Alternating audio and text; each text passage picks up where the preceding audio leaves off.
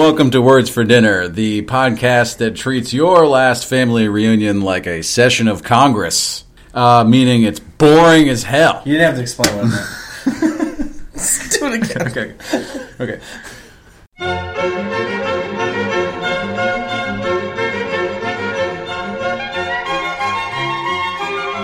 Hello, and welcome to Words for Dinner, the podcast that you love so much you're willing to dial down the volume on your latest filibuster speech that you're watching from the floor of Congress and listen in to what we have to say. I'm Max. And I'm Mike. This week, this episode, we're talking about a word that's getting a lot of buzz right now. A word that a lot of people are afraid of. A word that means a lot or very little, depending who you are. So we're going to throw our hat in. We're going to start talking about the thing that everyone's talking about. That's the word hat? We're going to deal with politics. Oh, politics. Political stuff. Actually, I guess they're different words, but we'll talk about that. I'm excited. I'm looking forward to talking about contemporary issues, old issues, the historicities of issues, possibly Mankind the Wrestler. Yeah, that'd be great. The WWE. WWF. Before. Not the World Wildlife Foundation. Why did they change it? It used to be WWE. Yeah, because World Wildlife Foundation. Oh. And World Wrestling Federation both had the same acronyms. Acronyms. And they got confused. People would Google WWF and want to see the Undertaker and Kane video, right? But instead they would see pandas. Yeah. And they were very confused. Right. Most likely happily confused after seeing some pandas. But imagine the other way around. You Google WWF, you're trying to donate to some wolf conservatories. Yeah. And you're like, I love animals. And then you see a 380-pound man jump on another 380-pound man and go, wah! Wah! Yep. Just like it's very disturbing. It's Al Pacino in Scent of a Woman. Yeah. Hoo-ah! Hoo-ha! Great movie, by the way. Chris O'Donnell's best movie. Yeah. But I just wanted to make a quick connection, which is that I just realized there's not too much of a difference between a giant panda and some of the guys that wrestle in WWF. No, not very much. Same amount of hair, really. Pelt. This is off topic, but you know who I met once? Rafiki. Remember Rafiki? Wait, the monkey from Aladdin? No.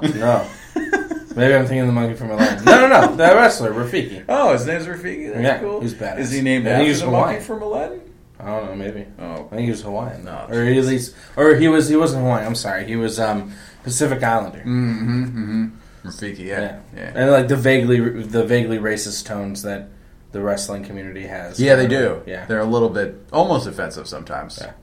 Except for The Undertaker. No Undertaker's going to be offended at that. They're going to be like, thank you for bringing some attention and notoriety to my difficult profession. Right. Yeah. We can keep this in the episode? Yeah, definitely. This distraction.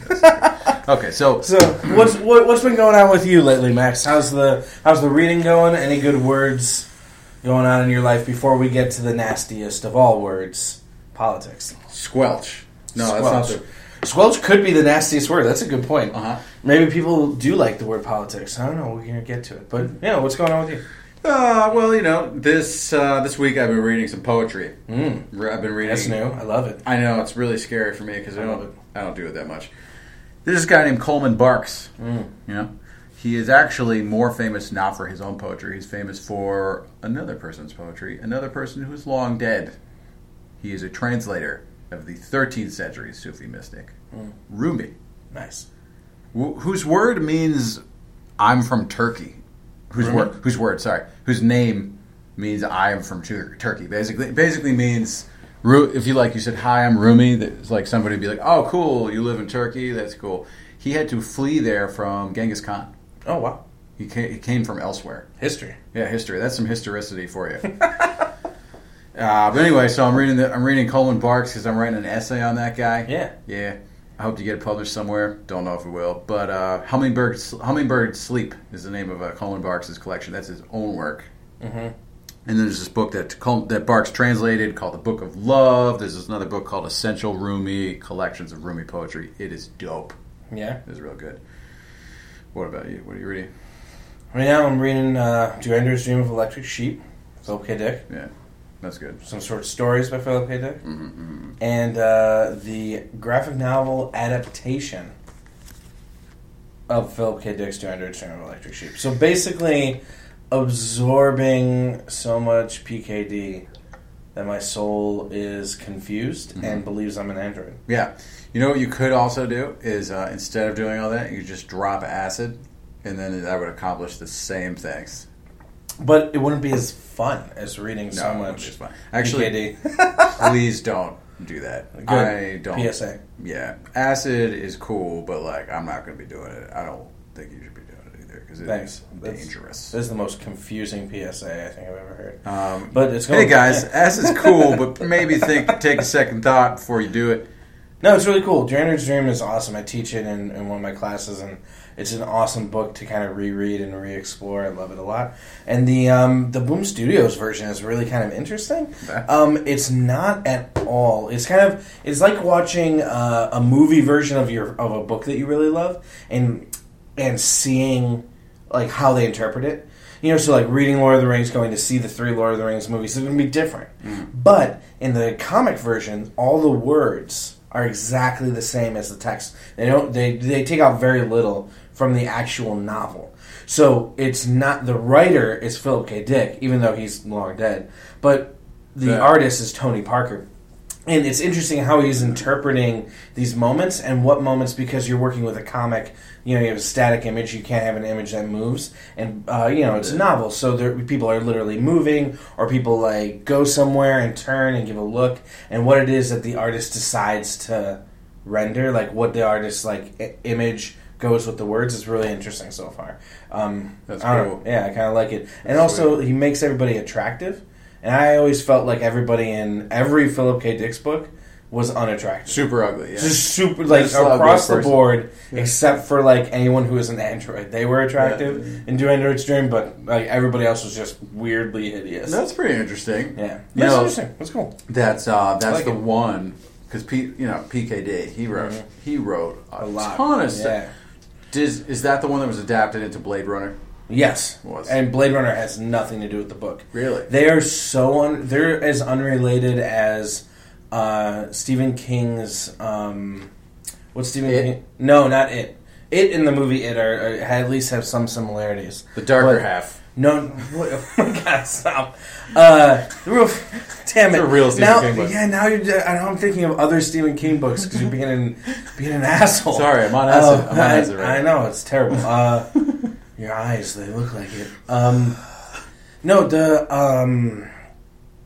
one that Stanley Kubrick directed. Oh, the 2001. No, that's 2001. We talked about 2001. Shut. No, oh my God. Neither one of those are based off of a Stephen King novel. He's only done 2. Oh, yeah. The one with Jack Nicholson in the hotel. Yes. That is called... Oh, The Shining. The Shining, yes. So the book... The book The Shining... We're so stupid. I know, that took too long. Yeah. The book The Shining and the movie The Shining are nothing alike. They're very, very different. Yeah. And the movie Blade Runner and Do Android's Dream are insanely different. In Blade Runner, you have Harrison Ford in Blade Runner. So good. Oh. Do not listen, or do not watch to the one where he does the voiceover throughout. It's terrible. The one where it's the director's cut and they got rid of the voiceover, so much better. Yeah. So much better. So they're nothing alike. There's so much more in the book. I mean, obviously, you can't translate everything, but there's like a lot of science fiction-y stuff that's in the book that is not in the movie, and that movie's pretty science fiction filled. So it's like, he just goes nuts. And it's interesting. It's a cool book. I love it a lot. I'm excited about it. I wish that Philip K. Dick were alive or something so that I could just hug him and tell him it's okay. And be like, hey man, show me your quartz pendant that you wear around your neck, because I'm pretty sure he did that. And I'm also reading a short story of his called The Electric Ant, about a guy who wakes up and finds out that he's a robot. What? Whoa, so it's like, Gregor Samsa kind of like, but like style. Robot-y. Yeah. Whoa, I like it. I haven't gotten through it all. I've skimmed it basically, but I'm reading it now. Like, that's what I'm going to read now. It sounds a lot like the Metamorphosis. Right. I'm sure he was thinking the Metamorphosis when he wrote that. And so, so it's exciting. It's fun. Also, I've been reading Aristotle's Politics. So, we're going to see how that goes. Weird. We're going to talk about that. And speaking of, you want to get into it? You want to get into the meat of the dinner, the heart of it? All right. I'm ready to take a steak knife. Yep. And just give it a poke. Yep. And see if any juices escape. Mm-hmm. If they do, it's probably approaching readiness. Yes. In which case, slice into that puppy. Yes. I'm ready to do it. Let's slice. Come on, baby, tell me what's the word. Michael. Yes. We have a word today, which is so relevant to modern events in the contemporary world, current events, that my head is spinning. I can't believe how relevant we are today. Yeah. There's a presidential election going on. Looming. Yeah. Right. Well, I mean, it's starting. I mean, it's going. There's also a ton of other elections that are starting, too. Congressional, local elections. Sure. Go ahead and vote in your local election 2016. Thank you. This message is brought to you by Words for Dinner. Your favorite bunch of douchebags. We're not a bunch. We're just a couple. Yeah, sure. A pair. Your favorite pair of dummies. Too much self-deprecation. Anyway, go ahead. Anyway, so this is relevant. This is contextual information. Mm-hmm. You have your people who we all know, we don't need to mention, who are in the news these days for all the things they're saying. Mm-hmm. Now, they want to be a part of this thing called our political system. So what the heck does the word politics mean, right? Because political, it's sort of like an ancillary term. What we're really interested in is the word politics. So what did you find out about this? Well, going to our Old Faithful, Old Yeller. I love Yellowstone. It's great. Old OED. Our old buddy. Yeah. We look at politics, right? And I think that one of the interesting things that I found immediately is that there are so many versions of this word out there that all the forms that it comes in, all of them pretty similar to how you say politics, politiques, right? All of this is really similar, but they're so fascinating. I love the spellings of them. Words with Y's in them. In the middle, just are words that I usually love, and I don't know why, but I just was really in love with it. Well, I guess too. And we get the etymology a little bit, which it talks about it comes from the Middle French politiques, or politiques. I'm pronouncing that incorrectly because my Middle French is perfect. Sure. But it means public affairs, government, also the title of Aristotle's treatise on politics, which we're going to address later in the show. And its models post-classical Latin Politica, the title of Aristotle's treatise on politics, which is literally a repetition. All right, I guess. Right. Public affairs and ancient Greek, in Greek, which I don't read Greek, but politics, public matters, civil affairs.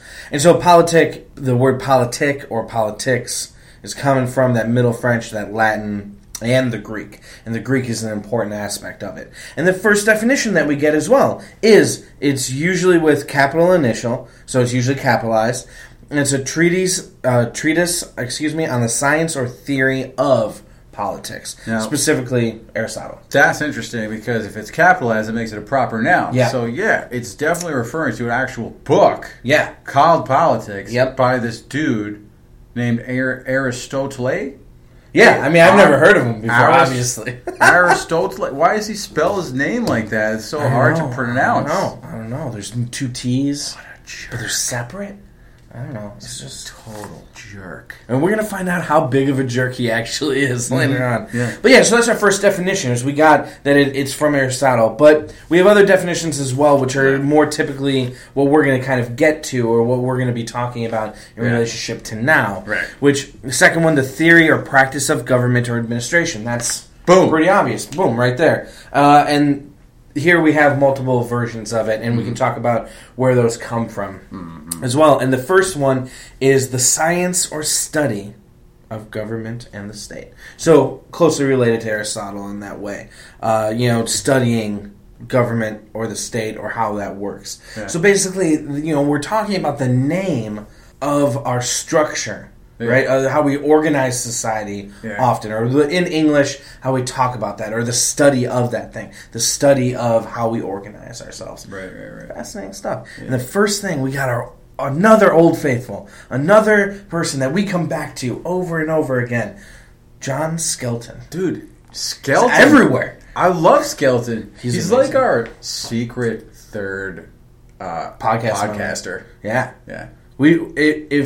If a time machine is ever invented, he would be our first, a guest on the podcast. And this is just like our last episode where we talked about Awesome and we mentioned Bill and Ted's Excellent Adventure. Because guess who has a time machine? That's true. Bill and Ted. Accurate. Are Bill and Ted? We should try to get Keanu Reeves on this podcast. That would be. I feel like he would do an excellent job on this podcast. He would. He's more well spoken than we are. That's for sure. I don't know if that's true, but I would argue at the very least he would be a fascinating person. He could speak to read John Skelton's poems. I would love to hear that. I'm not even lying. That's not even a joke. No, I mean, joke. It's half a joke, but partially. Mainly honest. It's honest and funny.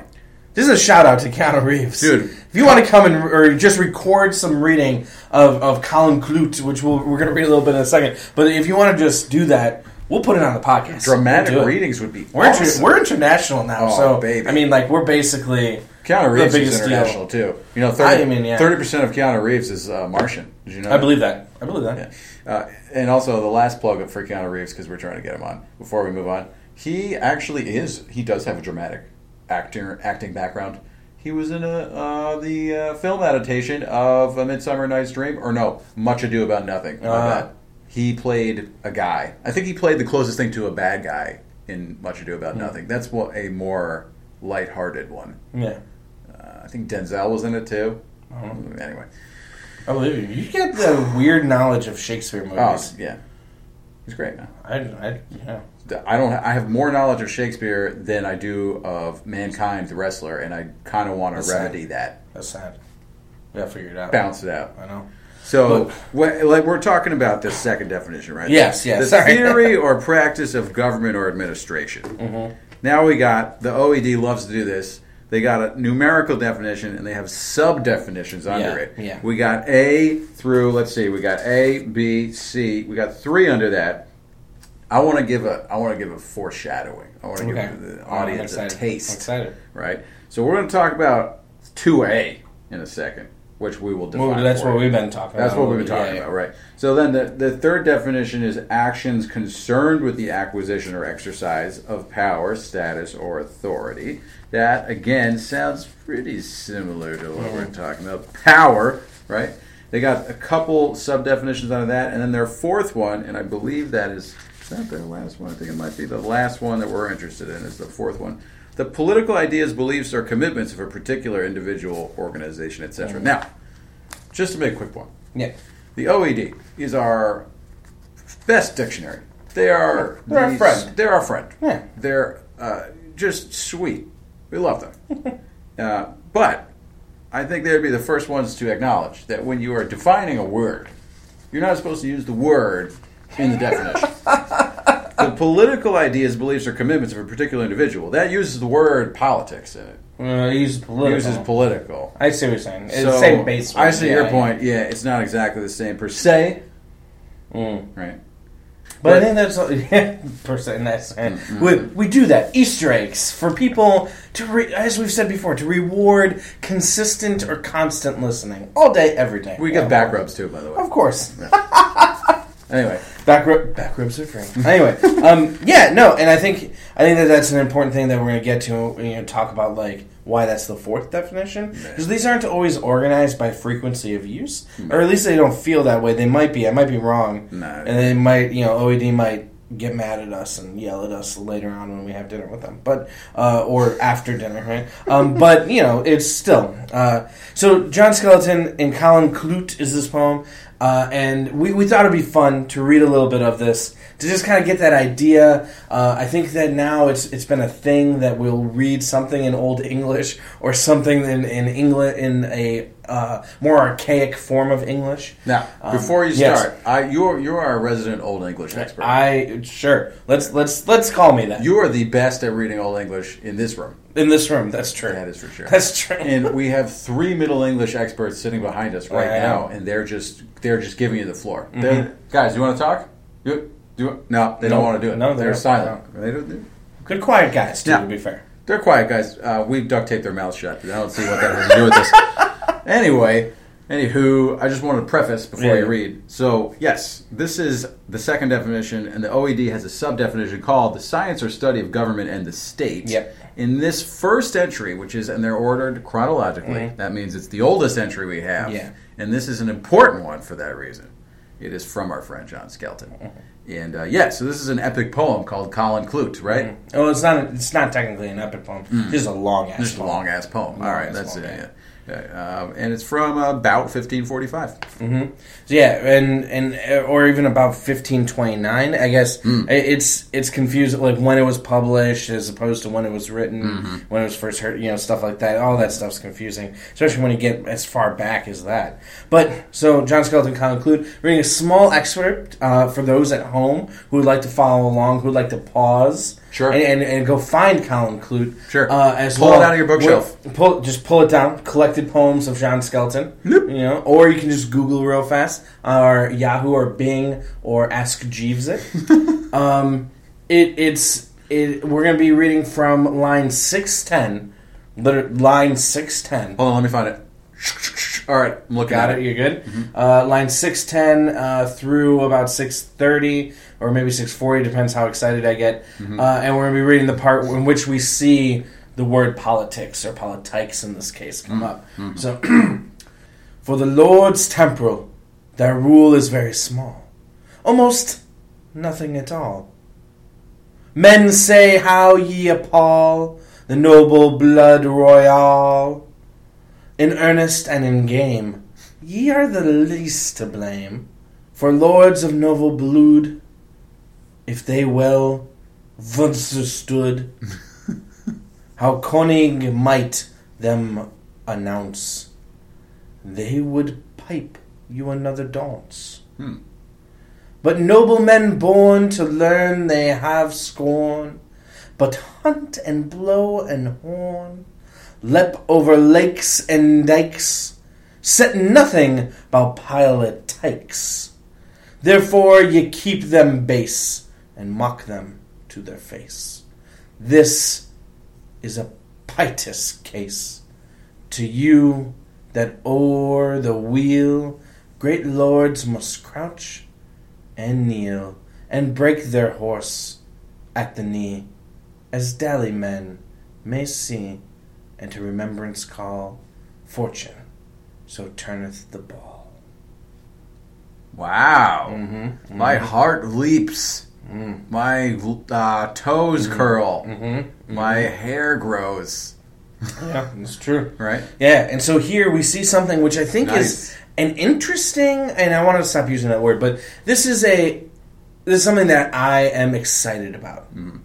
This is my use of synonyms, so we're going to try and do that. But what I'm excited about, and what I'm seeing in a lot of the different things that we've looked at and are going to look at, is that there is a connotation with the word politics here in the poem itself. But hunt and blow a horn, leap over lakes and dikes, set nothing by politics.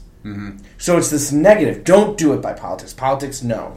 Yeah. Right? Do other lordly things, like fox hunting and stuff. Yeah, it's cool stuff like that. Yeah, funner things. Politics isn't fun.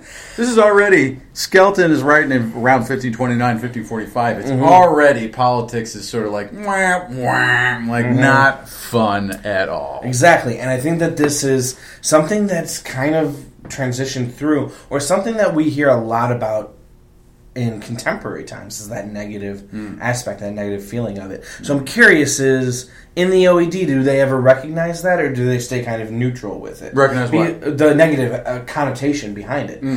Because I think that many people have positive connotations. If you work in politics, or you are excited about that, or you're like a politics nerd, there are people out there who are really excited about this stuff. Marco Rubio. He loves this stuff, right? He loves it. But there's other people too. And I worked at a library with one guy who was obsessed with politics. This guy would just be like into it, but in like this really fun, adorable way that I could identify with. Like I would go out and buy every Incredible Hulk comic that I could find. He would scour the news for any political story that he could find. It's just a type of obsession. And that's fine too, but I wonder if OED is going to go and say, there's a little negativeness here. Right? Or if any of the definitions that we have a negative connotation or feeling. Aha! I don't know if they will either. Yeah. I think the OED likes to remain impartial. I think so but too. Also, I think if a word has a negative connotation, they're usually upfront about that. Yep. So, yeah, we have a couple other excerpts that we might want to note. John Locke is in there under this list. We got Hume, the philosopher. I don't know if this is Thomas Jefferson. There's a T. Jefferson writing in 1820. That'd be Thomas. Probably is he still around at that time? I don't know. Speaking of Plato, no old writer man at that time. Jeez. Ancient or modern has bewildered the world with more ignes fatu than this renowned philosopher in ethics and politics and physics. Yeah, so he's basically Jefferson's just giving a shout out to his man Aristotle. No, I would shout out to Plato. Oh, Plato, right? Right. Well, we'll see. Aristotle in his book Politics is actually responding to Plato. That's right. Right. You're right. Okay. So yeah, John Locke says something in 1690. He says that would be to make a dictionary of the greatest part of the words made use of in divinity, ethics, law, and politics, and several other sciences. So, of course, taken out of context. I don't know. It makes no sense out of context. What would be a dictionary? Not sure. But,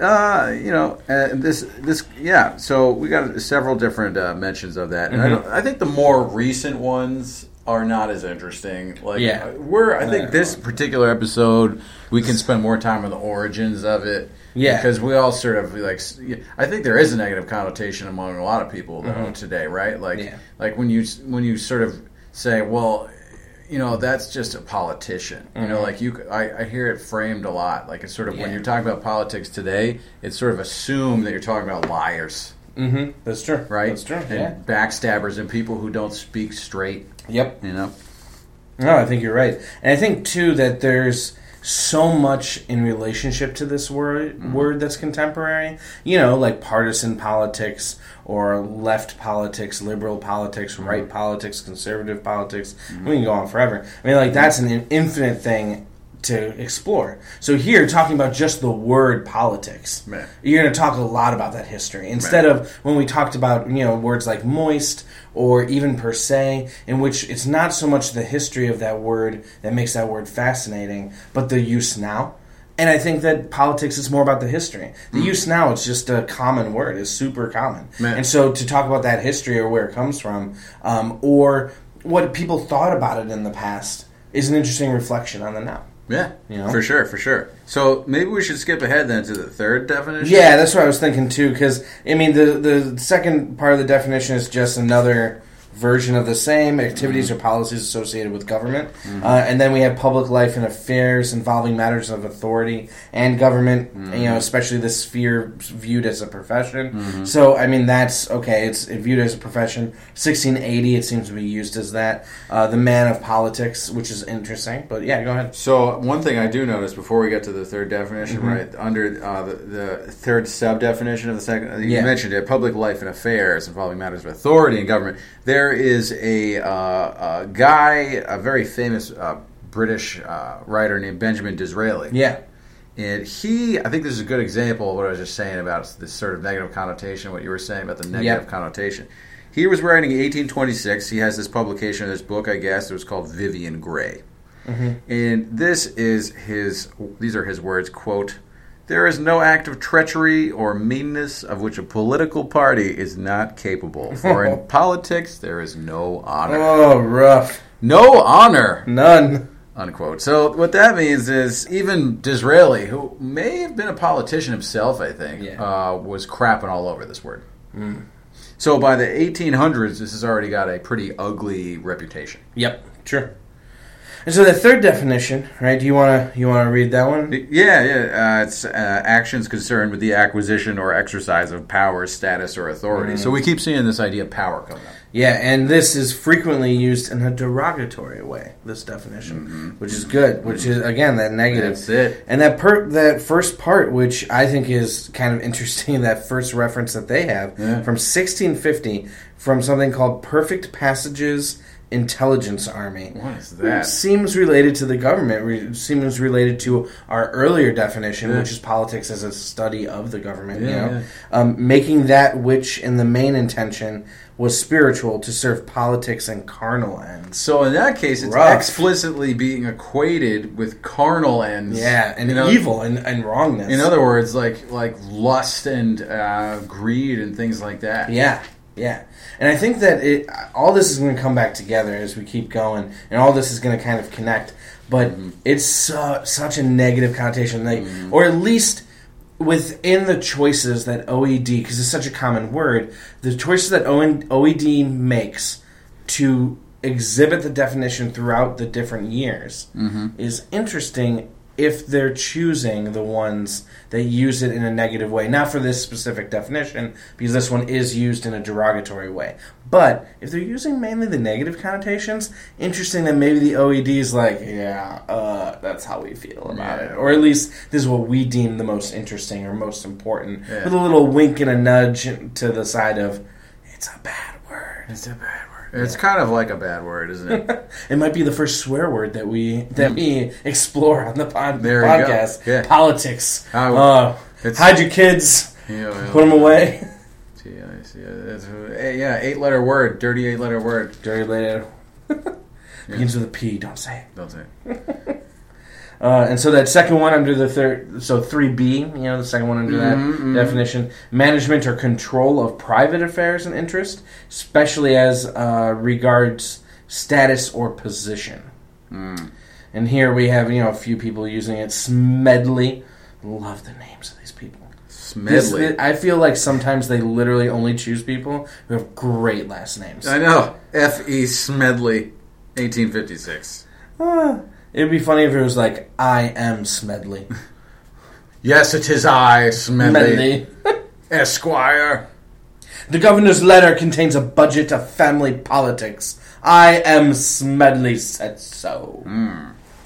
Yes, family politics. So that's interesting because it's sort of that at that moment it's branching out from our standard definition of governance and sort of citizenry and the civic life and sort of blending it together with domestic life, which is another interesting thing that our friend Aristotle sort of covers in the first couple chapters of his treatise on politics. That's where he says, well, there's domestic life, there's like government life, then there's economic, he sort of subdivides governance into different categories. But here it's saying, this guy Smedley in this book called Harry Coverdale's Courtship says, he uses the phrase family politics. Yeah.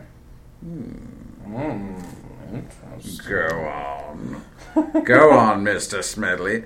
So, unfortunately, that's all we get from him, but a couple other of these definitions mention that in the same way. They use the same term, family politics. Yeah.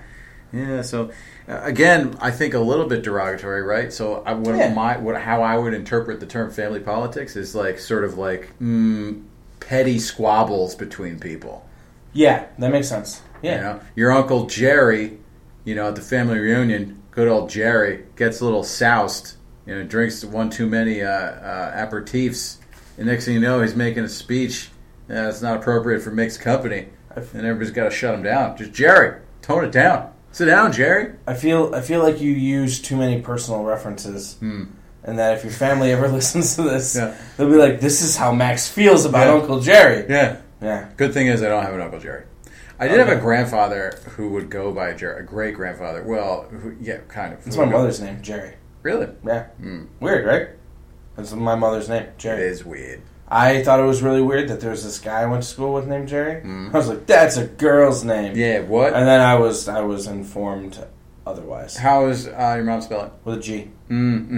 Yep. I've seen it that way too. Her name is actually Jerry Ann. Oh, okay. Yeah. But, you know. The ladies sometimes spell it with a G. I haven't seen too many guys spell it with a G. No, I think it's usually a J.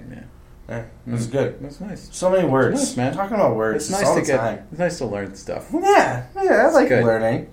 Learning's good. Yeah. But to get to the definition that you were all about. Yes. The political ideas, beliefs, or commitments of a particular individual organization. And I think here, to kind of give OED a break, you know, we often don't. They don't respond to my tweets. I know. I tweet at them all the time. They don't respond. And I forgive them for it each time. I think that they're referring back to the original. This is why this is the fourth definition, is because, like you're saying, it's getting more specific. It's going from, like, very big, like the study of government and politics, to more personal. You know, to the family, which we just got to, and then now to the individual. And to kind of reflect on that individual's ideas of the study of government. Yeah. And that's just a lot to say in a definition. So it's shorthanded. You know, the political ideas, beliefs, or commitments of a particular individual or organization, getting on that micro level. Right. So I'm okay with it. Also, too, I just got done reading an excerpt from Freire's Pedagogy of the Oppressed. Oh, nice. And he defines a lot of words with the same word. One of my favorite phrases. So smart too. Is that he's so smart. Oh my god, right? I want to hug him too. Yeah. So many people I want to hug. Anyway, Freire uses a phrase called he defines consciousness, and he says consciousness as consciousness of consciousness. Oh god, it's so. You know, he was writing in the 60s and 70s, wasn't he? Maybe it's too much acid. Well, it's also he's not writing in English; it's in translation too. But that's what that's what he's saying, and it's good. It's just so good. Wow, mind bending. I know. So somebody that I'm excited to see under this definition, under the one that you have, two people right after, or three people right after each other. The first being 1856, R.W. Emerson, our buddy Ralph. Oh yeah. I've been missing him. Yeah. I don't think we've seen him in a while, if at all. And Emerson is, you know, that's America. He's just been smelling flowers, you know, and like making paintings of lakes and stuff. Bailing Thoreau out of jail. Yeah, sure. But he said, you know, in English Traits, he says, too pleasing a vision to be shattered by the politics of shoemakers and costermongers. I don't know what a costermonger is. Maybe we should do that next episode. Our shortest episode, today's episode, an archaic word, costermongers. It means this. Ralph Emerson used it once. Enjoy. All right, guys, bye. This episode brought to you by. Yeah, I think it has something to do with mongering. That's what I think. And costing. Yes, probably cost-mongering itself. And then we got old, you know, again, our favorite name, Roscommile. I have no idea who that is, but I'm so excited you said it because I would have butchered it. Nice. That is an awesome name. Roscommile. Again, my other favorite letter to have in an awkward place, an H. Yes. Roscommile. Roscommile. R-H-O-S. Rhyme. Oh my god, that was one of my favorite words. Yeah, that's great. It's got a Y and an H in there, and it just doesn't make sense. And rhythm. Oh my god, rhythm. That's it. That's the word. That's my word, man. I dare you to use this person's name in a poem that you write. Roscommile. You got to do it. White Rose Arno. What are your politics to women? A woman's politics are the man she loves. Okay, good. That's misogyny. Right? We'll see a lot of that soon. A woman's politics are the man she loves. Like, politics equals spouse. What does that mean? Well, you know, I mean, this is going to be a common belief that we're going to see here, which I do want a little reminder to our listeners.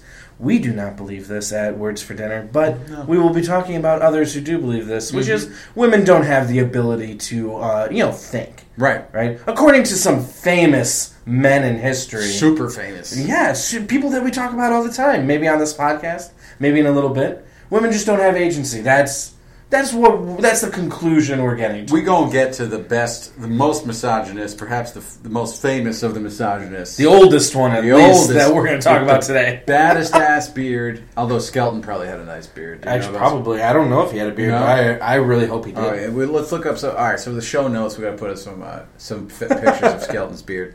Or on the Twitter, put it up on Twitter. Yeah, tweet that. We'll tweet that.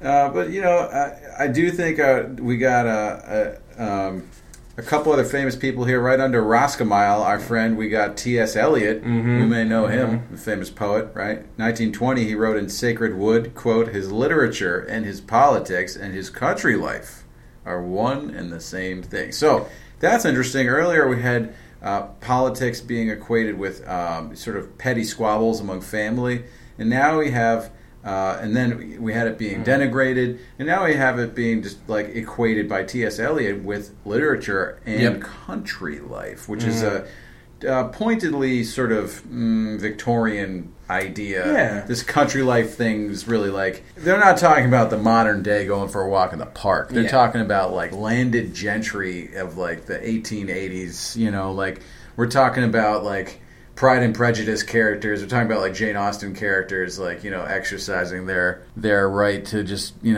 prance about in breeches and stuff. Yeah. Maybe go on those fox hunts, right?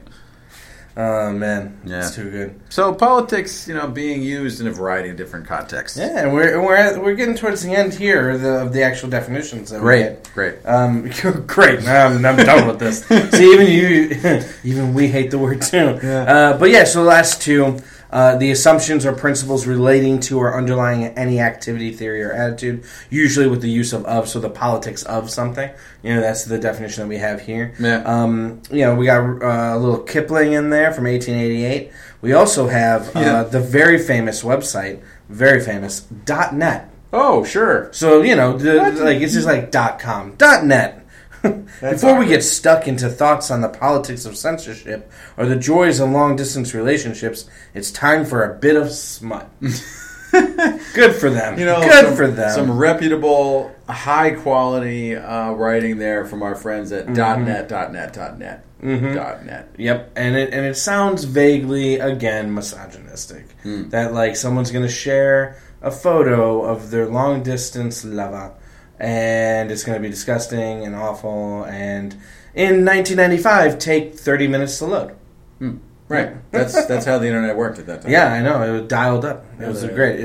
I miss it a lot. I miss it too. But yeah, like I actually like Rudyard Kipling, although we should tack him onto our list of vaguely offensive writers. Yes. Like he was pretty pro-colonialism. I think very.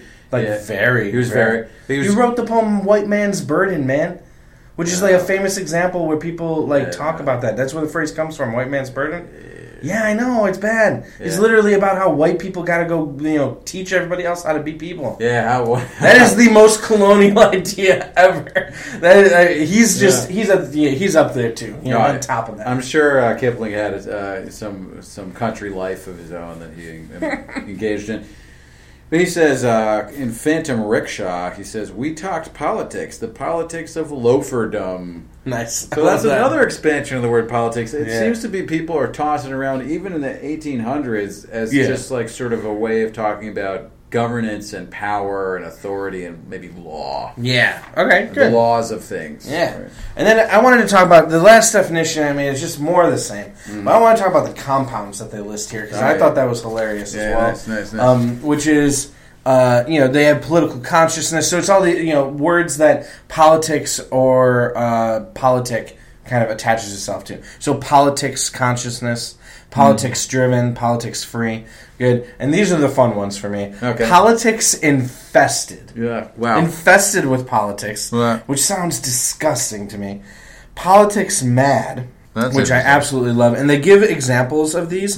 One that's really old, and so it would be from the early 1900s, and then the late 1900s or the early 2000s. I love it. Where people are just bringing back these awful uses. And politics ridden. Just infested and ridden and mad with politics. Do you know what's cool about that? Is that I'm glad you brought those up, because politics. So these are all our friendly hyphen. Right? Yeah, our friend the hyphen is being used in all these. But the last ones that you read, politics infested, politics mad, and politics ridden. Even this other one, politics free. You would use those suffixes to sort of talk about diseases. Yes. Totally. Right? I'm measles free now. Mm-hmm. Oh, well, I'm cancer free. Cancer ridden. Yeah. Or cancer infested. Or That's good. That's or rodents, right? Like a plague of rats or something, right? Oof. Right. We're mice free finally after our we had a pest guy come in here and control the problem. Yeah. So at that point, we got politics really being denigrated even more and being equated with a disease. Yes. So now let's talk about another disease. Aristotle. No, that's a guy. I'm gonna refer to him as this is gonna be fun.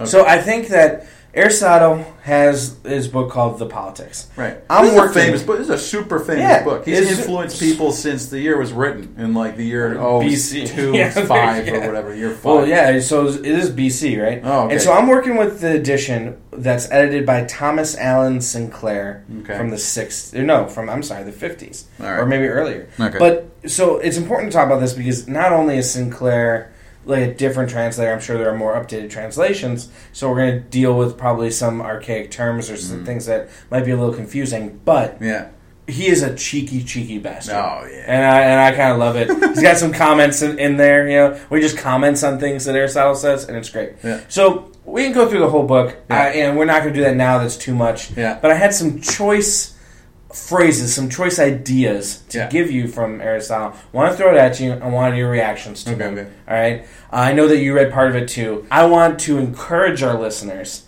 to do this with their families at a family party. At a summer, it's getting to be summer. It's around that time. And you start, family get-togethers during the summer. Uncle Jerry's coming. Why don't you just sit down, write down these phrases. Look up some of your own. I encourage you to read, Aristotle. It's fun. Sure. And see how they react. And if they react in the affirmative to some of these, you need to stay away from that family. Yeah, it's a good way of testing. It's a litmus test for various distant relatives. See where they stand. Also, I'm gonna go out there and a step further. I encourage somebody who is a product developer or an app developer to get in contact with us to talk about a app a la Tinder. And we're going to call it Aristotle. Okay. And it's going to be, there's a bunch of quotes from Aristotle. And if you swipe left, that means you disagree. If you swipe right, you mean you agree. Yeah. And the program matches you with people who also do that. Boom. So that the racists and misogynists can breed with racists and other misogynists. And those of us who live in the 21st century can weed out the ones who might have awkward ideas. This is so strange. I love this idea because the weird thing, though, is that we might have competition from a politician, a self-described politician who is running right now, who has already achieved what you're talking about by his sheer presence in the national media. Yes, that's very true. That's very true. He who shall not be named. Shall not be named. Amen. Okay. Good. So, in the introduction, just a quick little thing, this is a little introduction before we get into the actual text that Aristotle said and some of the cheeky remarks that Sinclair has. Okay. Sinclair writes this introduction, and he writes, "Man was an animal, but he was the only animal that could be described as political, capable of, and designed by nature for life in a polis," right? So meaning life in an organization, which I think is interesting. Well, life in a city, right? Yeah, in a city. Yeah. That's what I was going bigger. Whatever. Be technical, right? Fine. All right, go ahead. What were you going to say? What were you going to respond? No. So you got a couple other things from the politics, right? Yeah. Okay. Do you want to talk about something else? Well, we're introducing this idea right now. Yeah. Actually, before you read the next one, so this is some information I pulled from the Googler. Yep. Pulled it from, as my mom calls it. Pulled it from the worldwide internet. Shout out to our moms this episode, right? Yeah. Thanks for bringing us into the world, guys. Yeah, there we go. We're really contributing right now. So, this is from a site called the Internet Encyclopedia of Philosophy. It sounds like, a little maybe like hack thing. Yeah. But it says it's peer-reviewed, and I actually think it might be kind of a decent source for information. Yeah. Not fantastic. It's no OED, but it's good enough for a podcast which literally makes jokes every 30 seconds. Yeah, and we pretty much do them at everyone else's expense. Yes, including our own. Including our own. So it's good enough for us. Including our own, because we're freaking winners. That's why. We're winners. Yeah. Okay. Not all our jokes are winners. No. That's true. So this is a lengthy this is an excerpt from a lengthy entry from that website about Aristotle's treatise Politics, Book 1. It's about his description of the purpose of the city. Nice. So I'll just quote from them. They say, Aristotle begins the Politics by defining its subject. So you can tell already, this is like a summary analysis of the treatise, which is very helpful. Aristotle begins the Politics by defining its subject, the city or political partnership. Doing so requires him to explain the purpose of the city. Then they give a parenthetical notation which says, and this is helpful, the Greek word for city is polis, which is the word that gives us English words like politics. Nice. In policy, Aristotle says that, quote, it is clear that all partnerships aim at some good, and that the partnership that is most authoritative of all and embraces all the others does so particularly, and aims at the most authoritative good of all. This is what is called the city, or the political partnership. So in Greece in Aristotle's times, the important political entities were cities which controlled surrounding territories that were farmed. It's important to remember the city was not subordinate to a state or nation the way that cities are today. It was sovereign over the territory that it controlled. To convey this, some translations use the word city-state in place of the word polis. Although none of us today lives in a polis, we should not be too quick to dismiss Aristotle's observations on the way of life of the polis as irrelevant to our own political partnerships. Unquote. So that what that says is it just kind of gives us some foundational information. Yeah. That's helpful. And it's kind of interesting because that is almost reminiscent of like politics is local, or all politics is local, which like the polis of the city that you live in, or the area in which you live in, is separate or different than the polis in another place. Mm-hmm. I think that's actually pretty accurate still, that we might not live in an official city-states, but there's still that feeling that's around. Yeah. Yeah. Maybe they're not sovereign, but there is local politics. There's local government and politics. Town make councils, local decisions. Yeah. Mayors. Local taxes, all that stuff. I was just talking to my kids the other day about their high school graduations. Mm-hmm. You know? Because I teach high school, former high school students. And, they're all like, yeah, the mayor came to my graduation, whatever. Blah. And I'm like, that's pretty cool, guys. The mayor's an important guy in your town. And they're like, I don't care. Blah, blah, blah. But that's political. Yeah, good. I like that. That was actually that's really cool. I actually like that more than you sold it at first. Yeah, so I like that. But I want to read a couple things, right? Couple things. And by a couple, I mean a few. And by a few, I mean many. All right. Gotcha. So Aristotle gets going with the politics. Let's skip forward a little bit. Aristotle has some interesting ideas that I think reflect intimately with the negative connotation that we hold with politics. And it comes from a lot of different places. Here are some of them. Quote, equally essential is the combination of ruler and ruled, the purpose of their coming together being their common safety. For he that can by his intelligence foresee things needed is by nature ruler and master, while he whose bodily strength enables him to perform them is by nature a slave, one of those who are ruled. And this is interesting, because this is, to me, not only the messed up stuff that he says about slaves and masters, which he's basically creating a complex argument in support of slavery, and we get some cheeky responses from Sinclair, which he mentions a couple times, but he's including the idea that there must be a ruling class and a subordinate class, an oppressor and an oppressed almost. This is something that is important, I think, because I think that there's also a couple moments here where there's like famous lines that from the beginning that we kind of use in everyday conversation, or that people use sometimes to see them on social media kind of repeated, that if you're using these, you're kind of implying the structure. And I wonder how much that's actually made it into the political thought of those in power or those who want to be in power. Yeah. Hopefully not too much, right? And think about like the way in which people talk about politics in a negative way. Of course, if you are not part of that ruling class, or not seen as part of that ruling class, of course you're going to think of politics as terrible and awful. Yeah. That, like, there are those who are in power and you are supposed to be subordinate to them. Of course you're going to think that's bad. Right? Yeah. And so we get some moments here. I'm not going to read all the offensive things that he says, because, man, they're very offensive. And There's I a lot. Want to. But the first little cheeky remark from Sinclair: it is assumed as self-evident that the male possesses superior intelligence to the female, but slave and female are not, on that account, to be identified. Sure. So this is Sinclair saying, It's some messed up shit that he's saying. This is bad. Yeah, it's hilarious. So this is actually, I think, a quote. So here's another part. So he says, "It was out of the association formed by men with these two, women and slaves, that the first household was formed. And the poet Hesiod was right when he wrote, 'Get first a house and a wife, and an ox to draw the plow.'" And this is Aristotle's little like side note in there. It's in parentheticals, and Aristotle responds to that quote from the poet, saying, "The ox is the poor man's slave." Oh, just what, dude? And so the cheeky remark that Sinclair has to this is, Aristotle thus believes in a natural superiority and inferiority of both races and persons. Oh. So, like, just in case you are offended by this, yes, you should be offended by this. Yes, so we get that moment. Oh my god, it's ridiculous. Yeah.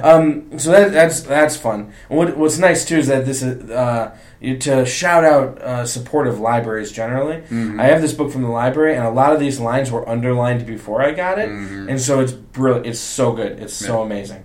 So this is the part that we kind of referenced earlier. Aristotle says, "It follows that the state belongs to a class of objects which exist in nature, and that man is by nature a political animal. Yeah. It is his nature to live in a state." I think that phrase, the idea that man is by nature a political animal, is something that I've heard a lot of different times. It's something that gets recycled. But the suggestion with that is that if man is a political animal, that means man, meaning literally males, right? And specifically Greek males in this case, are political animals, meaning that political, in this case, suggesting that slaves should exist, and that kind of belief, that women are inferior to men, that there are races that are inferior to the Greek race, like to the Greek ideal of man, or here we can connect this to white males, right? It seems like a complicated support, and not that complicated, it's pretty explicit, I guess it's not that complicated, but a historical support of like white supremacy, or white male supremacy, or misogyny. Yeah. I'm sitting here reading this going, really? Yeah. And in the intro, Sinclair says that it's still taught in the 1950s. So, this is thousands of years from when it was written. Mm-hmm. It's still taught in political theory classes, and I'm sure that sections of it are still taught today. Hopefully it's used. Oh, I guarantee it. Dude, I guarantee it is. On this campus right now, it's probably going to be done. But you know what? Hopefully this is a foundational document which is used as a contrasting example, right? Yes. Hopefully it's used as a warning, right? To say, all right, now that we've seen where we come from and we can see the flaws involved with it, we can read some more contemporary authors, their views, people building on Aristotle's thoughts, and maybe, hopefully, complicating them in a way that is bringing these ideas up to the contemporary times, and maybe saying, you know what, I think there's more members of humanity than just white guys. I think there's more to it than that. One thing I want to pitch in is the last thing I wanted to read from that website, which is the Internet Encyclopedia of Philosophy entry on politics. Yeah. It's just a sort of qualification of Aristotle. Mm-hmm. And I think your translator should probably get the last word on this. But they say, because Aristotle uses this method of examining the opinions of others to arrive at the truth, the reader must be careful to pay attention to whether a particular argument or belief is Aristotle's or not. I'm not saying that isn't. I think it is. I think it's pretty clear that he's like a racist bigot. Yeah. In a time of racist bigots, right? Yeah, that's true. That's actually a good point. That's a good point. Yeah. So context is important. And then they also say a variety of viewpoints and arguments are presented. This is Aristotle's method for how political discussion ought to be conducted. And they say a variety of viewpoints and arguments are presented, and the final decision is arrived at through a consideration of the strengths and weaknesses of these viewpoints and arguments. So his way of conducting lessons, quote unquote, to students, and his way of having conversations that are intellectual was, huge, and that has been passed down, and that's probably more valuable to our modern society and to history than some of these bigoted ideas. Yes. Well, I think that, too, they're referring to the later books, and so I'm dealing mainly with book 1 of the politics, because I didn't get to read it. I mean, it's a long book, but we haven't read this. Yeah. So there's other things, and to be fair, like in the introduction, Sinclair talks about stuff like that too. Like later on, that is what he does. Yeah. That there's these opinions from others, and also too, he's responding to Plato, and he's kind of responding back. But I think that sounds kind of like them going, okay, like be careful. We love him even though he's racist. And it's fine to like him and still think he's racist. And there's some good things that he says in here. Not necessarily good. Actually, I'm not a huge supporter of many of this, personally. I think there are some things that people have taken and created what people assume is generally good things from them.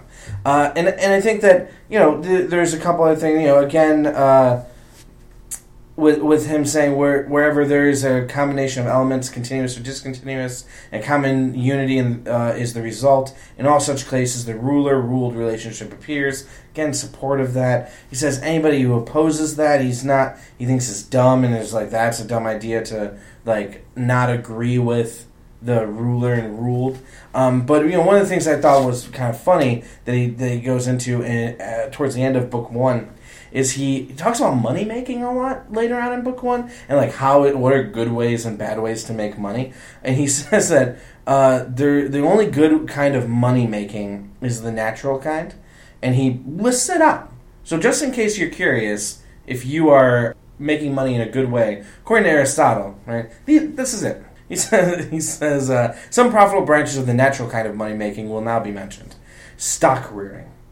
Experience and knowledge of what kinds are profitable and where and how. I mean the purchase of horses, cattle, sheep, and other animals. Mm-hmm. And further, one must know which of these are most profitable as compared with the rest, and which kinds in which areas, since some do better here, others there.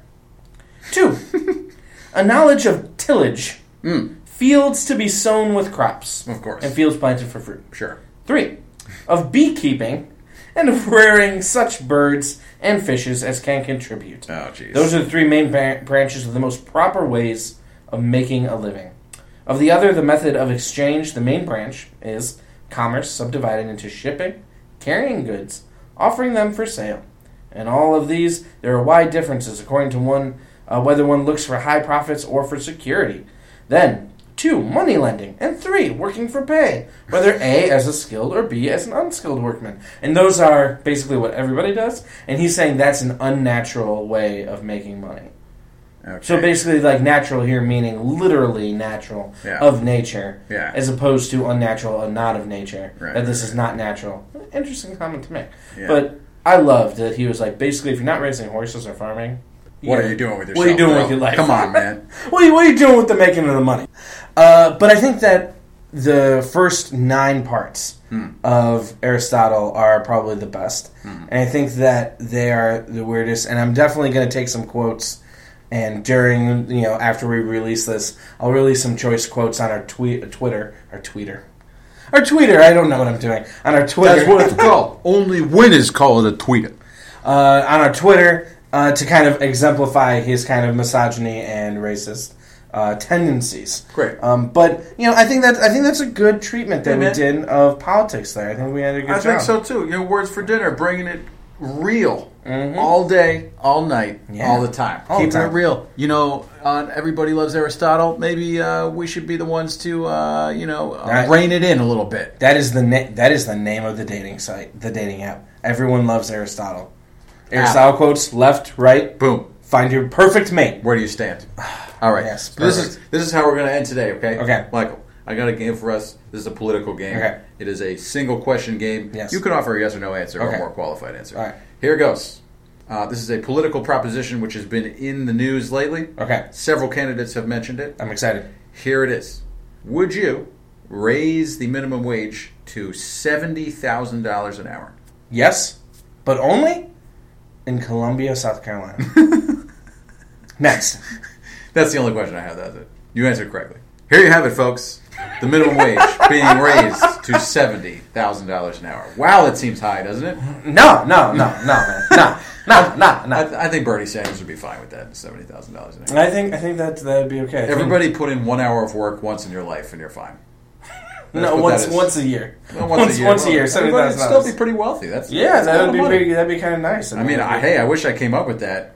I didn't. Seems high, but no, I think it's a good idea. Yeah, it's good. It's a good idea. Yeah. So, Max, tell us what we were brought to you by today. Yeah, today's episode is brought to you by Gray Beard Whiskers. They often make you look wiser than you actually are. And you can find our sponsors and us on Stitcher, iTunes, and Twitter, where our handle is @words4dinner, where we flail around wildly and try and figure out what social media is all about.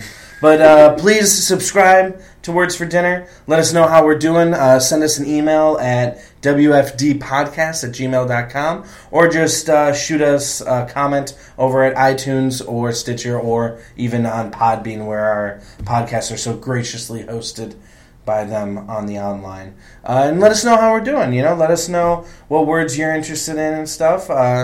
Maybe we'll do a segment at some point in which we talk about how people have responded thus far. Man, that's a good idea. To us. Tweet at us. Tweet us.